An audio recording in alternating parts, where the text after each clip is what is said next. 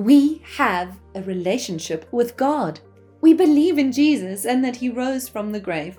We've got the power of the Holy Spirit. You want to know what's cooler than this? Stay tuned to find out. The key to know God's love.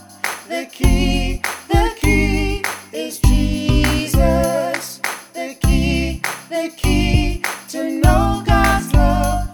The key is Jesus.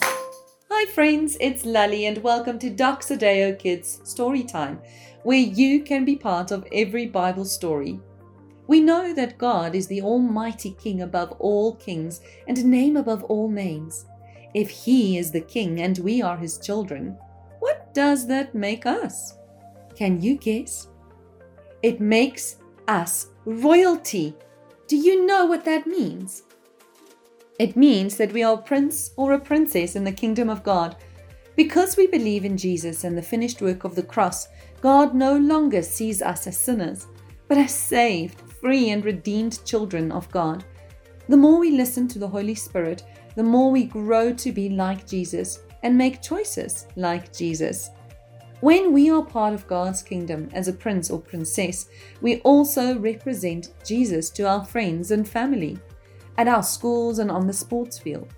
When people look at you, they should see Jesus. When they listen to me, they should hear Jesus talking. Imagine that you are wearing a crown from heaven every day, and before you act or talk or think, what would Jesus do? Ephesians 2 verse 19 says, "So then you are no longer foreigners and strangers, but fellow citizens with God's people and also members of His household." And 1 Peter 1 verse 23 says, "For you have been born again, but not to a life that will quickly end. Your new life will last forever because it comes from the eternal living Word of God." Let us pray.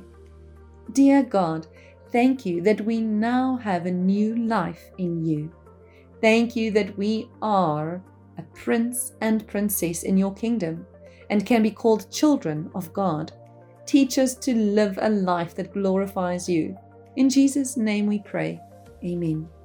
And remember, friends, I am royalty because Jesus loves me, Jesus loves you, and all people too. Jesus loves me,